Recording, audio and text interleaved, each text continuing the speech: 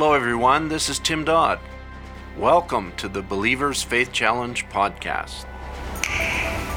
Thankful to give witness to tens of thousands, yes, and to the millions that believe it. And believes, and I believe that God's going to let me live to pack it until all around the world it's been circulated. Hello everyone and welcome to the podcast today.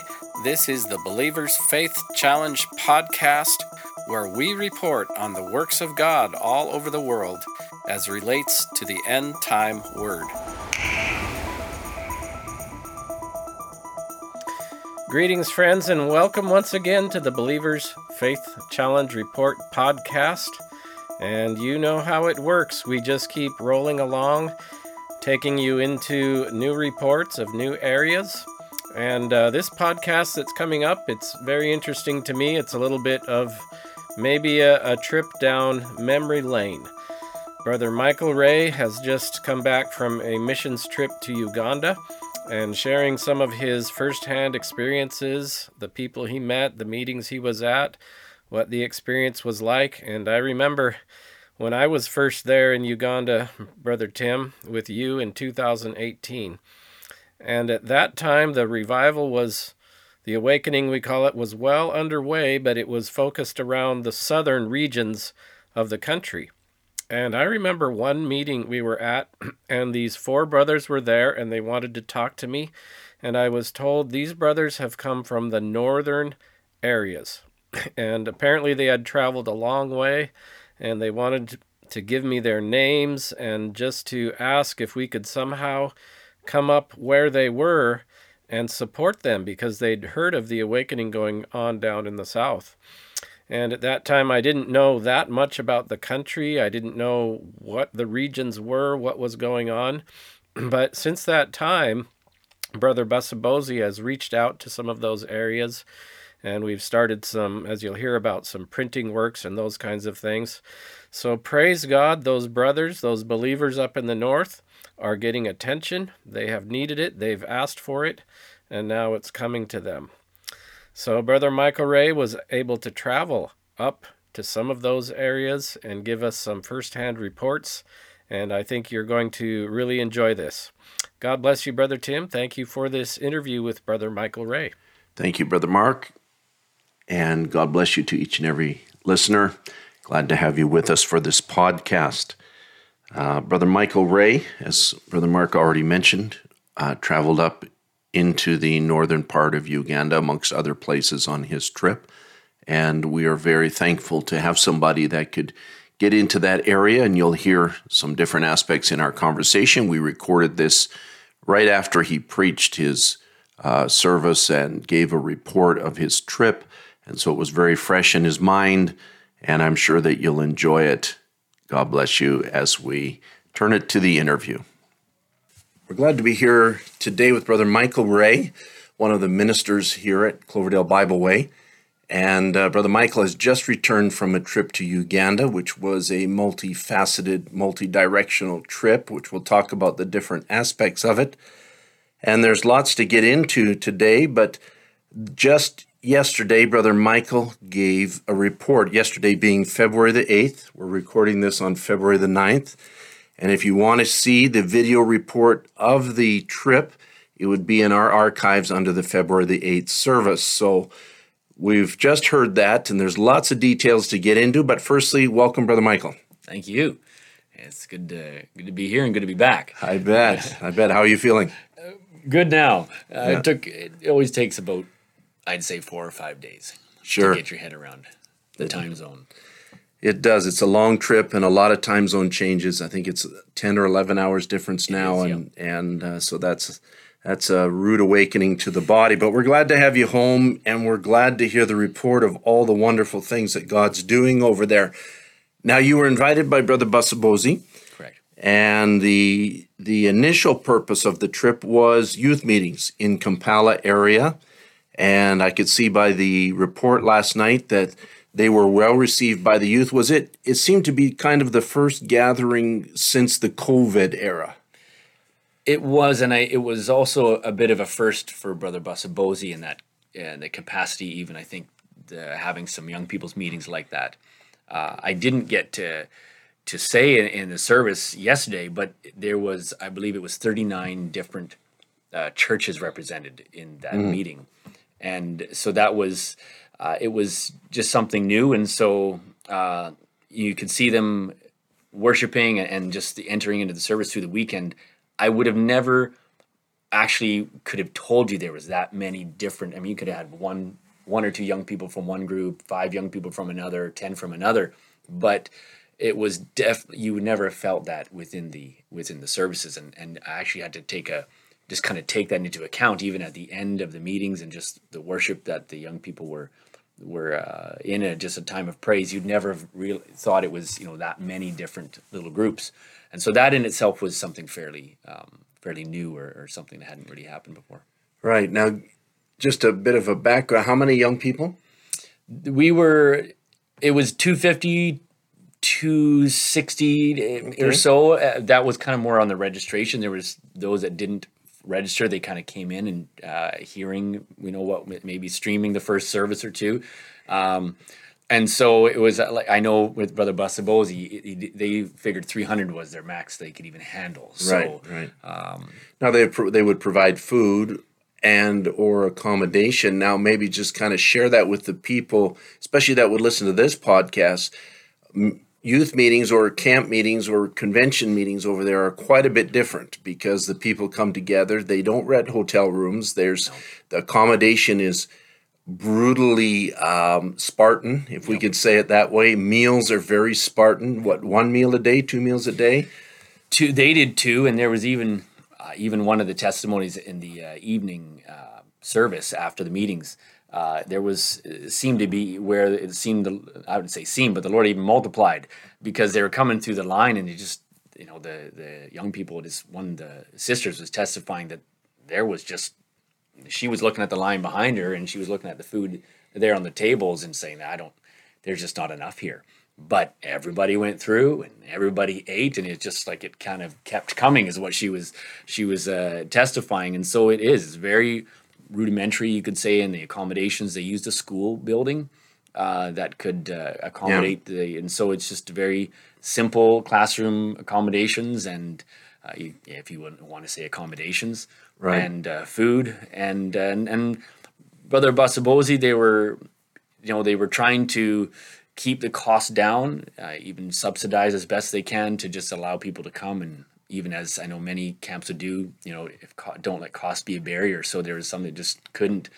And we're talking, a few dollars at the end of the day that they're, trying to pay. So, those many sacrifices were made, and but the Lord, he's a debtor to no man. And judging from the video, it seemed the young people really entered in, got a hold of God, and you had a wonderful time in the presence of the Lord. Yeah. I think 3 different ministers. It was, there's a brother from Kenya, Brother Isaac, and myself kind of took the main meetings. They had then like a devotion, 2 devotions, one on Saturday morning and Sunday morning, and it's kind of a younger minister, or Brother Basabosi gave an opportunity. So it's a little bit of a shorter service. It's kind of a morning devotion, and then Brother Isaac took a couple services, and I took a handful of services. So it was a packed weekend. Amen. Amen. That it always is in meetings over there. They'll stack them up 2 and 3 meetings a day, and just go for it. And but just to highlight the sacrifice of even the young people to come together. This is not a luxury ticket by any means. And they all came, and they just took whatever food, whatever accommodation they could muster up there, and I believe God blessed it.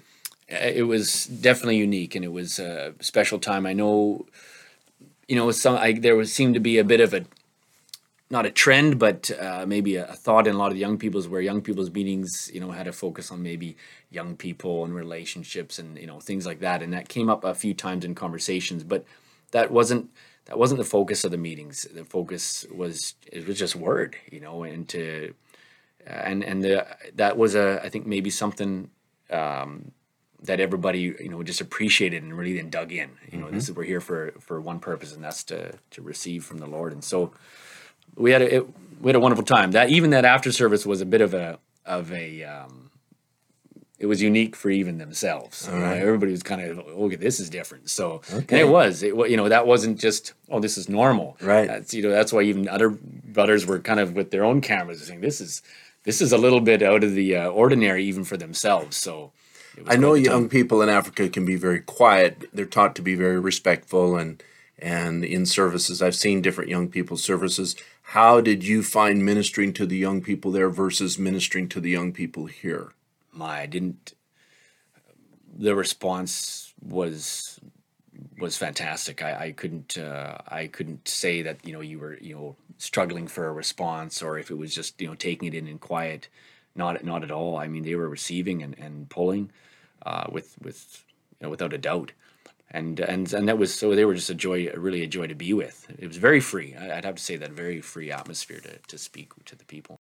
Amen. Well, that's wonderful. And, it's always good to see God do something, and we're glad the Lord used the meetings there. But I don't think it got any lighter. I think if I remember right, you were up late Sunday night, and then Monday you began travel to the Karamoja region.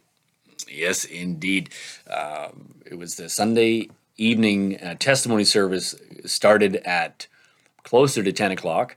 And that just went. So that went all the way into 1 a.m. or so. So it was, we just kept going. And so we had an early morning drive to Karamoja the following, really that morning, Monday morning at 5. And so we kept going, more or less. So you went back to your room, you had a nap, and I then packed you my carried bag. on. I packed my bag, but Bozi went and packed his bags. He showered and changed and really didn't have time to because he had to then come and get me. I had about that hour and a half or so of time that I could actually pack, and I got a what you could say as a short rest, I guess, and then got up for the morning. But I told Brother Bozi, I said, if you have more sleep than me, then you're preaching. So I got 2 hours. So if you exceed me somehow on the drive, then he says, no, that's your cross to carry. So Yeah. So did someone else drive besides you or Brother Bus? we did. We had one of the young people there, Brother Isaac, who also helps in the office there, the print office. So he went with us, which he was incredible help, and just he needed to be there. So he drove quite a bit to help with that burden and give Brother Bus some freedom there. Yeah, of course, I know Brother Isaac, so he is a good helper. He is. Now, Karamoja is known to be a rugged place, a bit of a lawless place. Maybe lawless isn't necessarily the word as much as primitive and tribal. Mm-hmm. Yeah. And you, I think, had some issues with that as far as timely ending to services and that sort of thing. It was. We had to essentially adjust our time and our service schedule, or even how long we were preaching, because in some of the certain areas, a little more riskier than others. And so we had to be out of the region or past a certain area to kind of be in the safe zone. And so there was a lot of just a little conversation, just making sure we were maybe hitting our time marks. Not enough time to maybe have some refreshment, which you're being pressured by the brothers there that want to just be hospitable, and but not maybe they live under that I'd say that conflict. How do they deal with that? It's even Brother Bozi asked in one of the services. He said, how many here have been raided?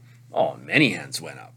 And so it's just part of their everyday life, where they're, we'd say cattle rustling.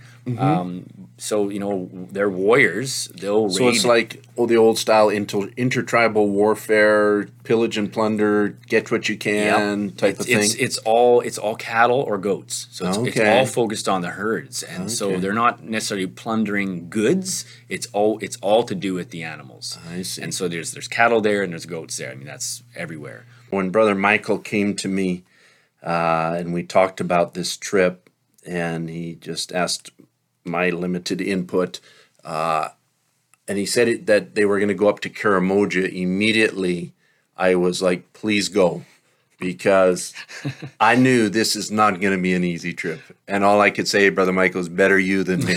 And you're on rugged roads and amongst rugged people, and there are other aspects that you need to be concerned about. But you're 10 hours. How was the trip? And what was your first impressions of getting up into that remote area?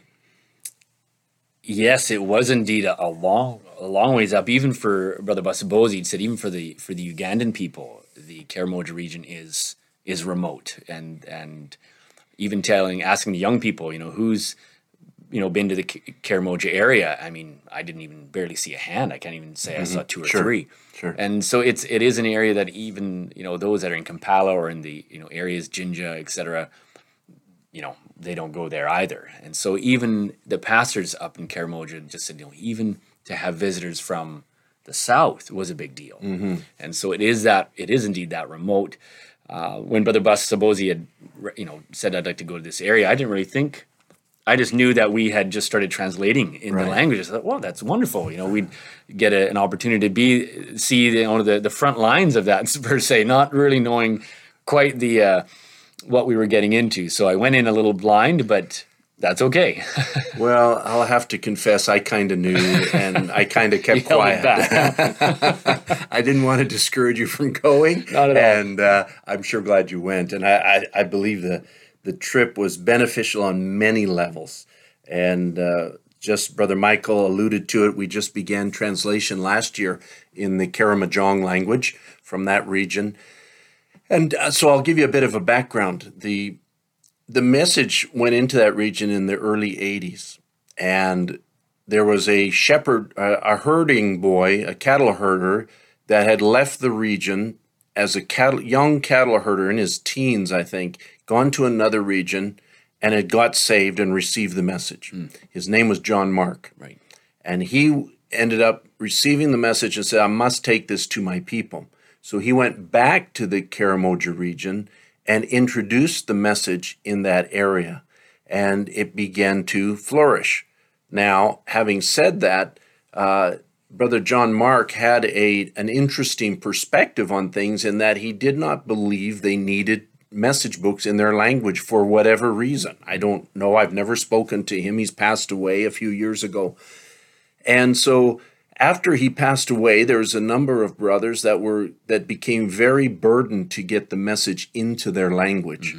And 2 years ago, when I was in Uganda, just after it opened up again from COVID, I had a meeting with the translators of the Luganda language and the Ateso language there in the Kampala area.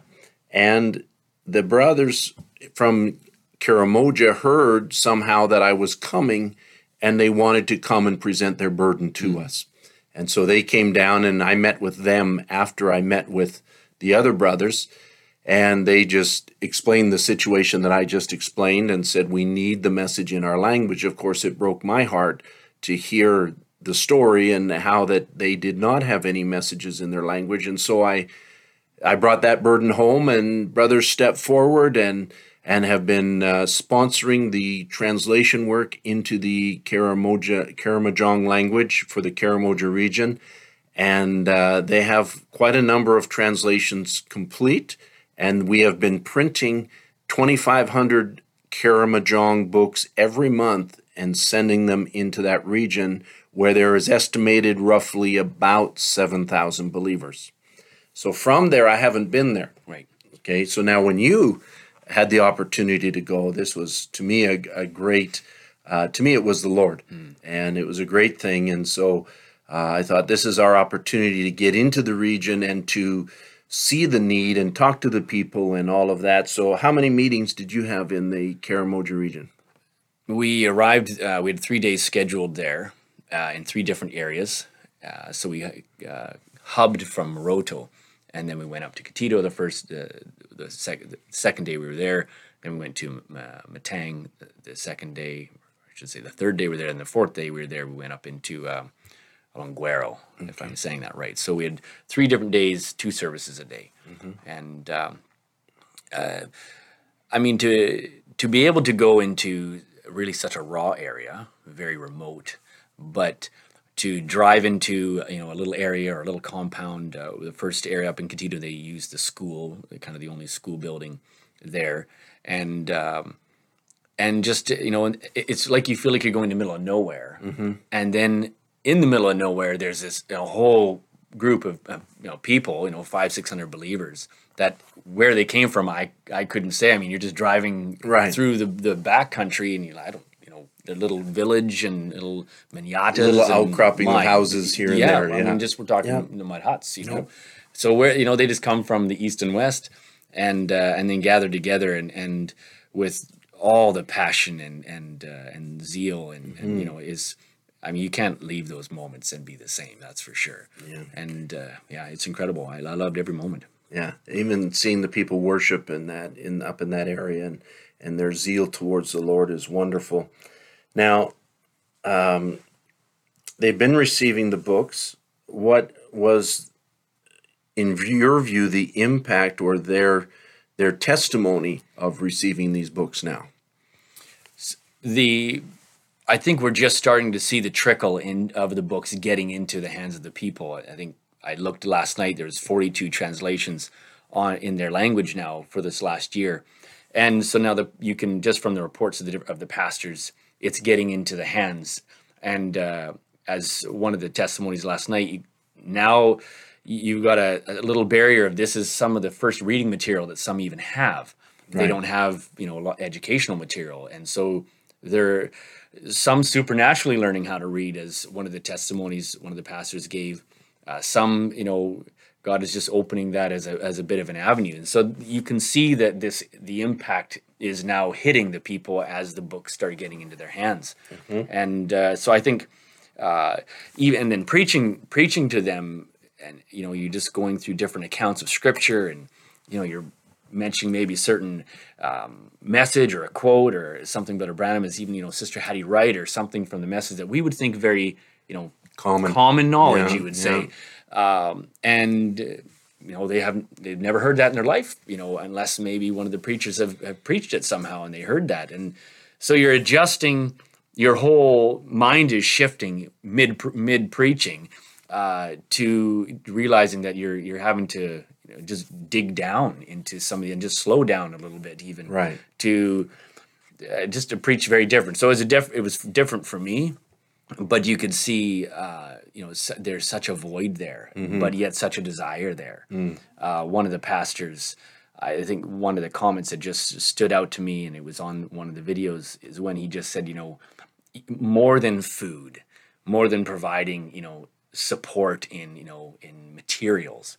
He said, we need this message. That's what we desire more. We don't need your money. We don't need to buy us food. And I thought, my goodness, here I am in probably the poorest location that I've been in, and where food and materials and money would be of great value.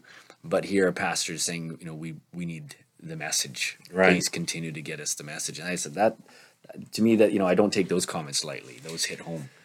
No, these are, and it's important for the people to understand that though there's 42 translations now, those are the ones that are complete. There's probably another 50 semi-complete that are not yet hit the message hub. So there's quite an accomplishment of translation. Having said that, we can only print one per month. Right. And that's good food for the people. Yes. We want to get the translations done, but we want to get the books into their hands. And obviously that brings us to the next step, especially for that region, which is audio translation. Yes. And so I know that's a work in progress. Maybe we'll circle around back to audio translation as far as Uganda is concerned, because I know you dealt with that a little bit. But you ran into a lack of Bibles. Yes. Tell us about Bibles in Karamoja. My goodness.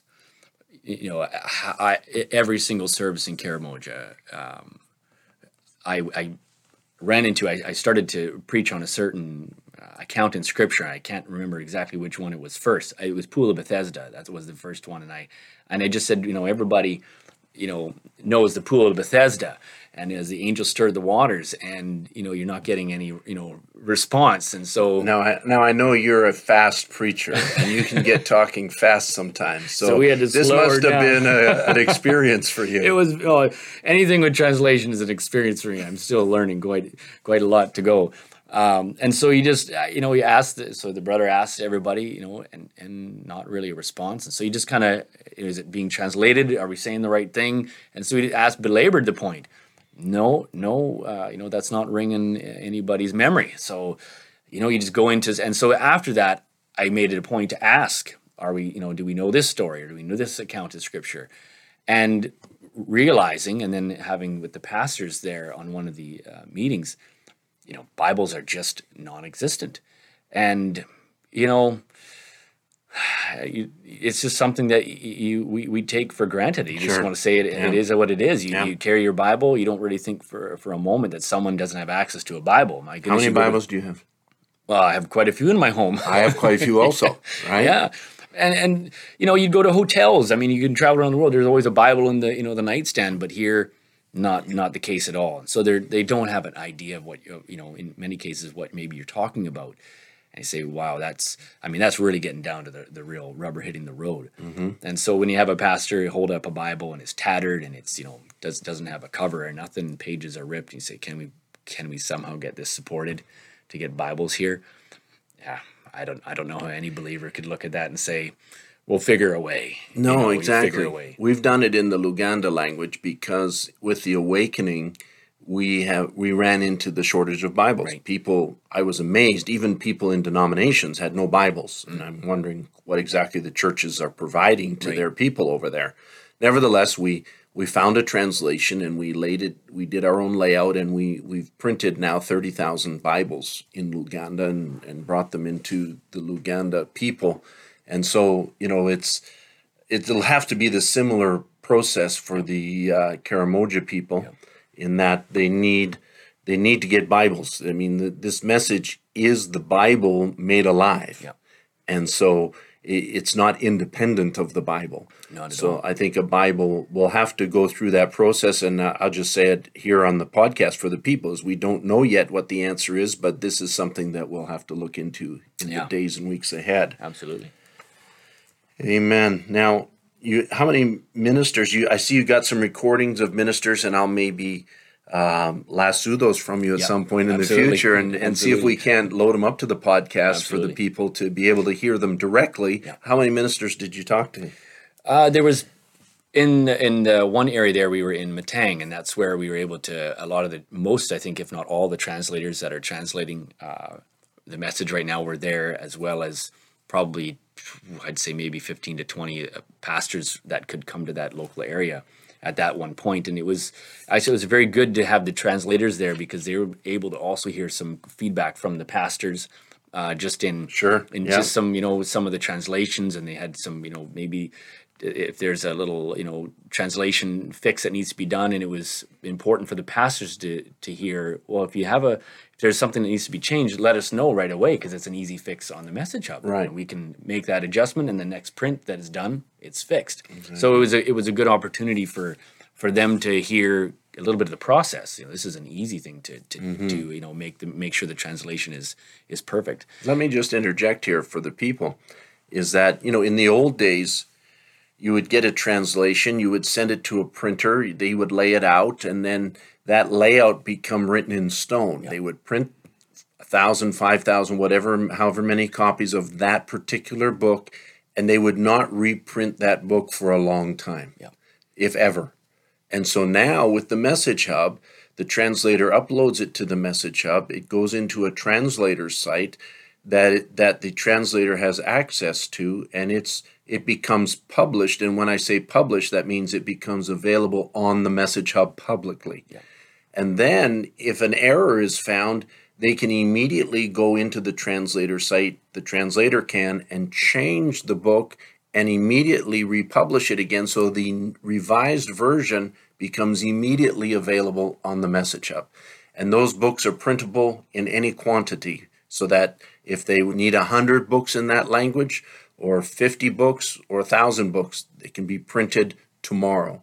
And that's the great thing about the Message Hub. Incredibly great, and just conveying that to the pastors, there was some time spent doing that, because even when you're preaching a service, someone is saying, they're translating, then, another brother says corrects it, so they're not always getting it exactly right, or trying to make sure they convey it exactly right. So to be able to make sure that the translation is just exactly what Brother Branham is speaking is so vital, and to be able to change that immediately you can't really underestimate that, the impact of that. And the listener can refer back to the 2 podcasts previous to this one with Brother Anton Lechkovich, where we go into depth on translation work, and you can see the labor that goes into it and the amount of high-intensity mental process that there is to translating somebody, whether it be translating a message or interpreting on the fly for a preacher, which is tremendously mentally exhausting. I can't even imagine.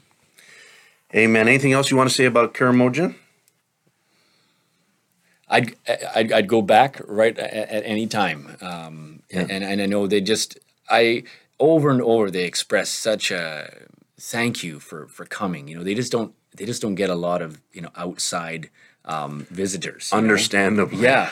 So they were just so appreciative that someone would come and visit them. Amen. and see them, and it was just to encourage them and say, you might feel like you're just way out here and all alone, but there's a bride around the world. That's I've found that in all the remote areas I've traveled in Uganda is just to have the people feel that they're not alone, they're not isolated, that this is a worldwide message. Yeah. Someone traveling from Canada, United States, whatever, just going into that area, and they see for themselves this is a worldwide message. Yes. It's not they don't just hear it now, they see. They see it, yes. And that's a wonderful thing.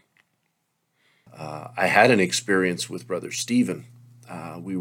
He was picking me up at the airport, and we were driving to, it was one of the last times that I took a drive up into the Jinja area directly from the airport, because the flights always arrive around midnight. That's right. And so we usually now just grab a hotel near the airport and get picked up in the morning.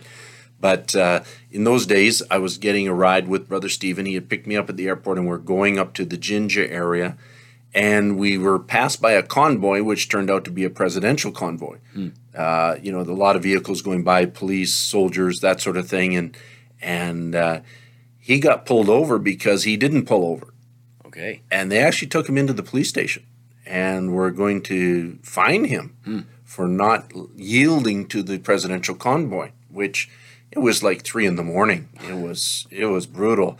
And so I'm sitting in the parking lot of the police station in the vehicle in the middle of Africa, and he's inside the station, and I'm thinking, what if he doesn't come out?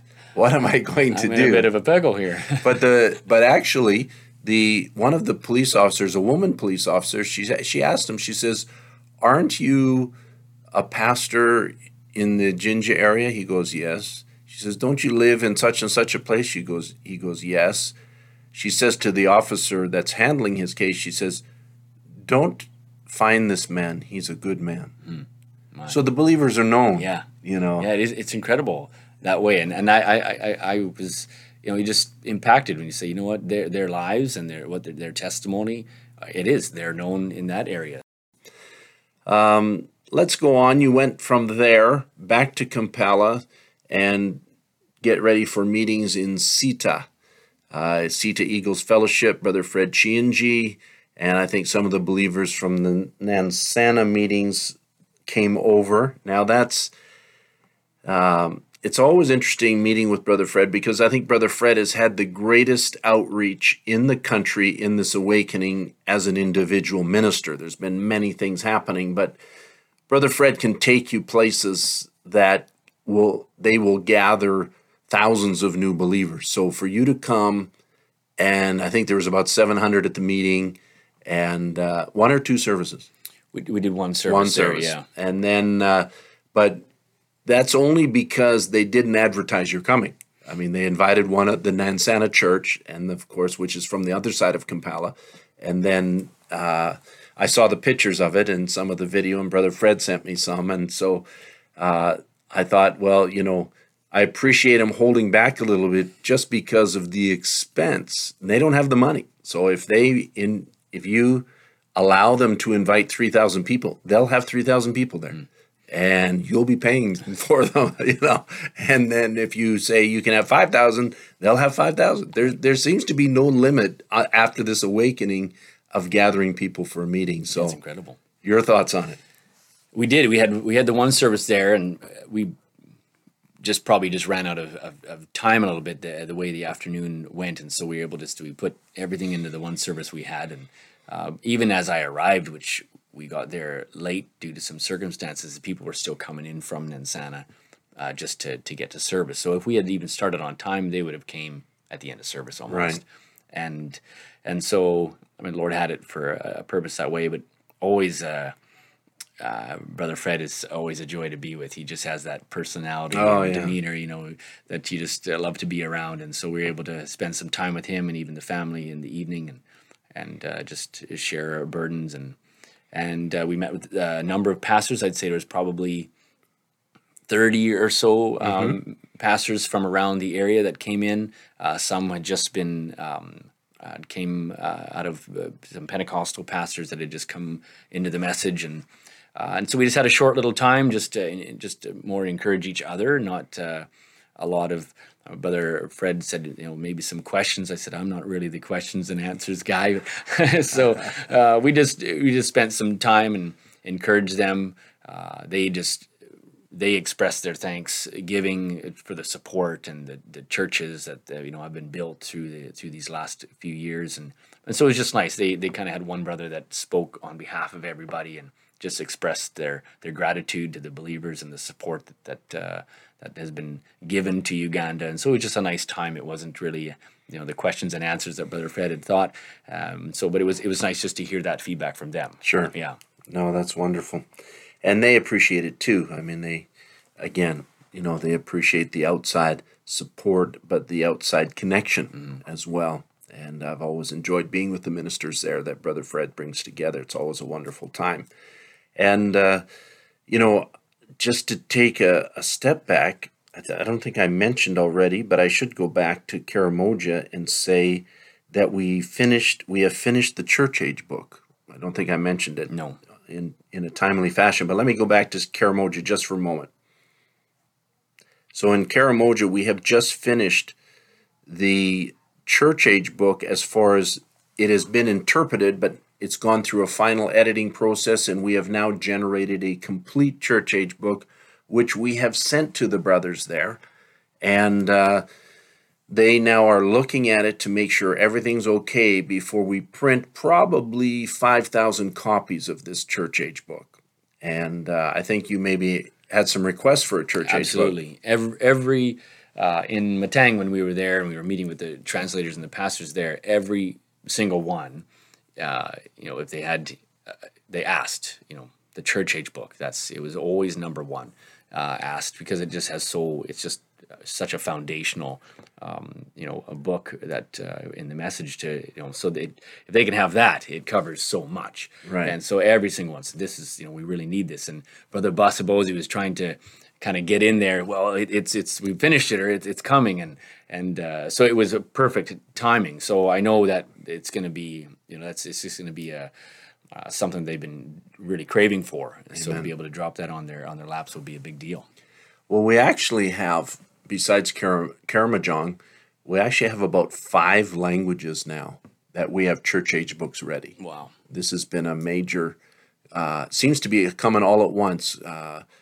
We've got the Kirundi language just being wrapped up. We've got the Ateso Church Age book. We've got the Ranyakatara Church Age book. We'll need to reprint the Luganda Church Age book. So there are a number of languages that we have now. Just for our listeners' sake, sometimes people ask, well, what does it take? Some of these places will need 5,000 copies, some will need 10,000 copies, and it costs roughly $2 a Church Age book to print, ship, pay through it through customs, and get it into the country. Right. Okay, so that's roughly the scenario. We have a sponsor for the Ranyakatara language, and so that is ready to go ahead.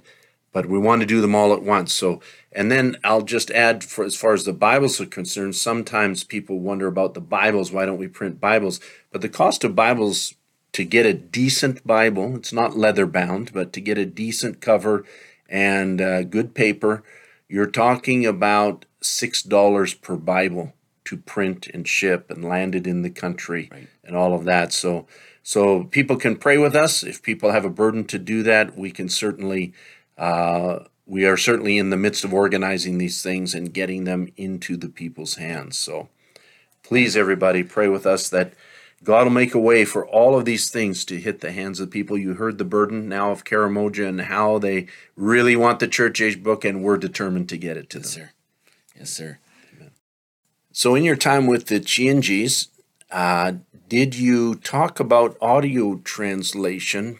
Because what happens for the listener is that we do all these print translation with an objective to move into audio translation, take the printed text and use it for, we call it a gap method audio translation. It's not important as far as the method is concerned, but to be able to, that's what enabled us to put the message on the radio in Uganda, but also enable us to put out the MP3s and the MP3 players for the different people. And I think in Karamoja, as well as other languages, they're working on Ranyakatara, they're working on Luganda, but Karamoja is important because there's a large level of illiteracy. Yeah. And I think you saw that, Brother Michael. Very much, yeah. And where is the audio translation at right now? I think I don't know if we not necessarily underestimate, but I know there's a lot of focus that goes into printed books. And when you start getting into these areas, especially the very remote areas, you find, yes, there is indeed a higher rate of illiteracy. So printed books don't do anything in a sense, short of the Lord is supernaturally helping them to read, which has happened. Right. Or somebody reading the book to them. Exactly. Yeah. And so, we've just had the option. In English, we could listen to the tape or we could read a book, and we don't really think about one or the other because we have both at our disposal. And it was originally an audio in English. It's not books first, then audio. That's right. Here it was audio first, That's exactly then books. Right. So, there's over the years, very much printing has been a huge endeavor, and I don't think we can not necessarily belittle, but there is a great need for the audio side as well as you get into these remote areas. And so, indeed, we were with the Chianji brothers that have been helping Brother Fred's boys, and just fine tuning, a model that we can replicate. And I think that's something we've been working on. You've been working on, Brother Tim, indeed, to try and find the tools that we can kind of clone throughout, wherever that there's a burden for, and someone picks up the torch to do their language in an audio translation fashion. So we did fine tune that with some of the tools just to try and come into some constraints, some of the technical constraints with compression and kind of creating the right file and such. And so, I think we've got there. You've made progress. We made some progress there. Okay. So I just was talking to Brother Moses and Brother Freddie, and just said, okay, they had some translations kind of backlogged and done, but the output process was hindering them, and so we worked through that, and so we should be seeing some of the audio translations hit the websites quite soon. And so I for myself, just being in these areas, I agree that we really do. There is a need for the audio side, and it's just basically a multi-pronged approach. Print is needed, but audio is needed too. Absolutely, yeah. We've seen that. I've mentioned it before, but a great model has been the country of Rwanda, in that they started doing translations, then they've moved to audio, and they've put together MP3s, and now they've got MP3s into the country, and it's had a great impact upon the churches and the ministry there.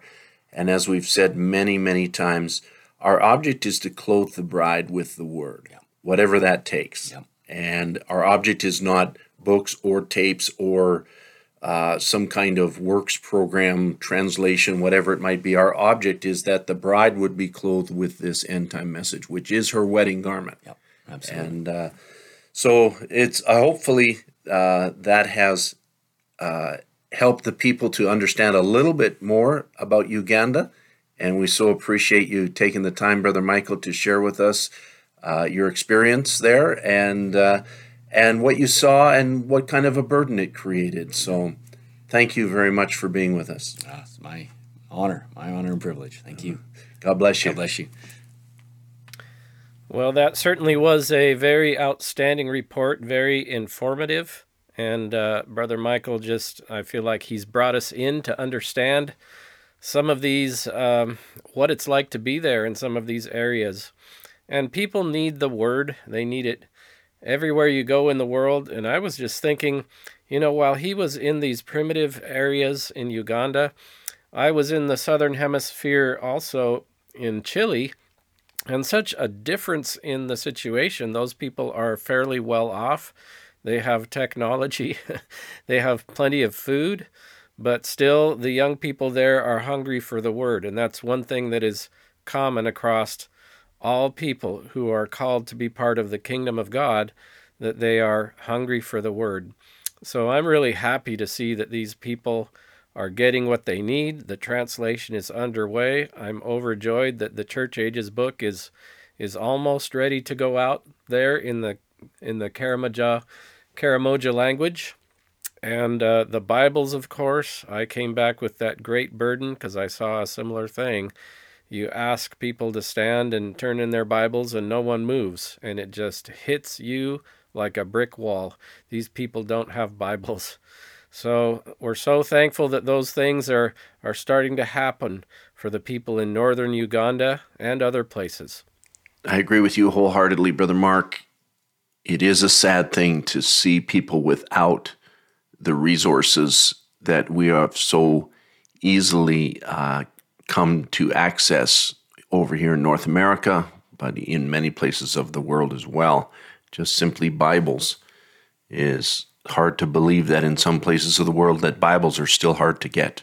But nevertheless, we're very thankful that the Lord has made a provision for them, and we're very thankful for this opportunity for Brother Michael to be there, to minister to them, and to see the impact that it had on them and on Brother Michael. Brother Michael's a very gifted young man, and we appreciate him, and so glad to see the impact it had on his ministry. Sometimes when you're ministering in a certain field, you get used to ministering to those people based on their response to the word. And I could see that the Lord used Brother Michael to gear him down, you might say, to be able to minister to a people that are very simple in their understanding and teaching of the gospel, and to lay out some things that because of their lack of resources, lack of books, Bibles, all of that sort of thing, have a great need to hear the truths that have been revealed in our day to be explained to them. And, truly the scripture says, one plants, another waters, but God gives the increase. And all the glory belongs to him. It's not, Paul says, we are carnal when we say, I am of Paul, or I am of Apollos, or I am of Cephas. And, so we don't have that attitude. We have one message that God has sent us to open the eyes of the bride and to clothe her in the word that will be her wedding garment.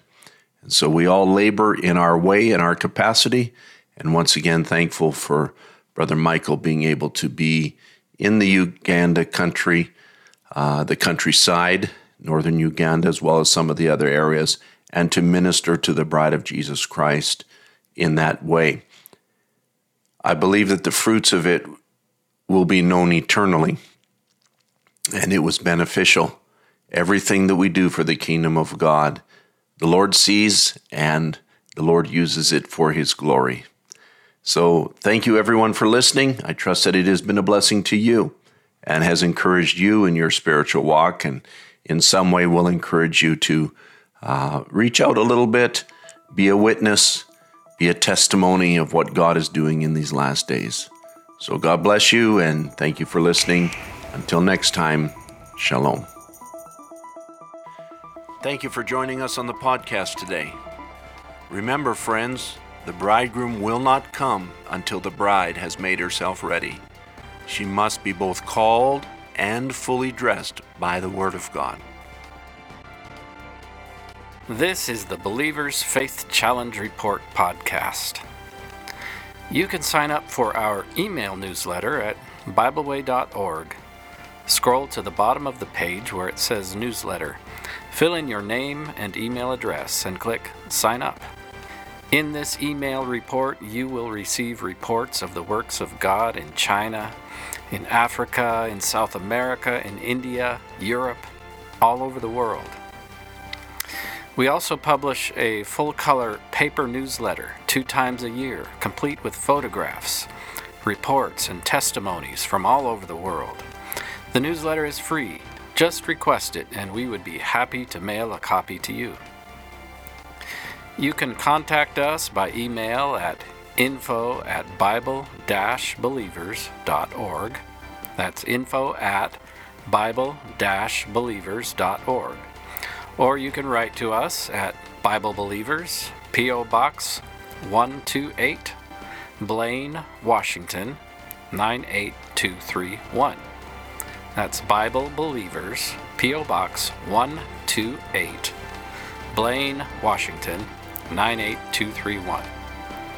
This is Mark Aho. Thank you for being with us today, and be sure to join us for the next Believers Faith Challenge Report podcast.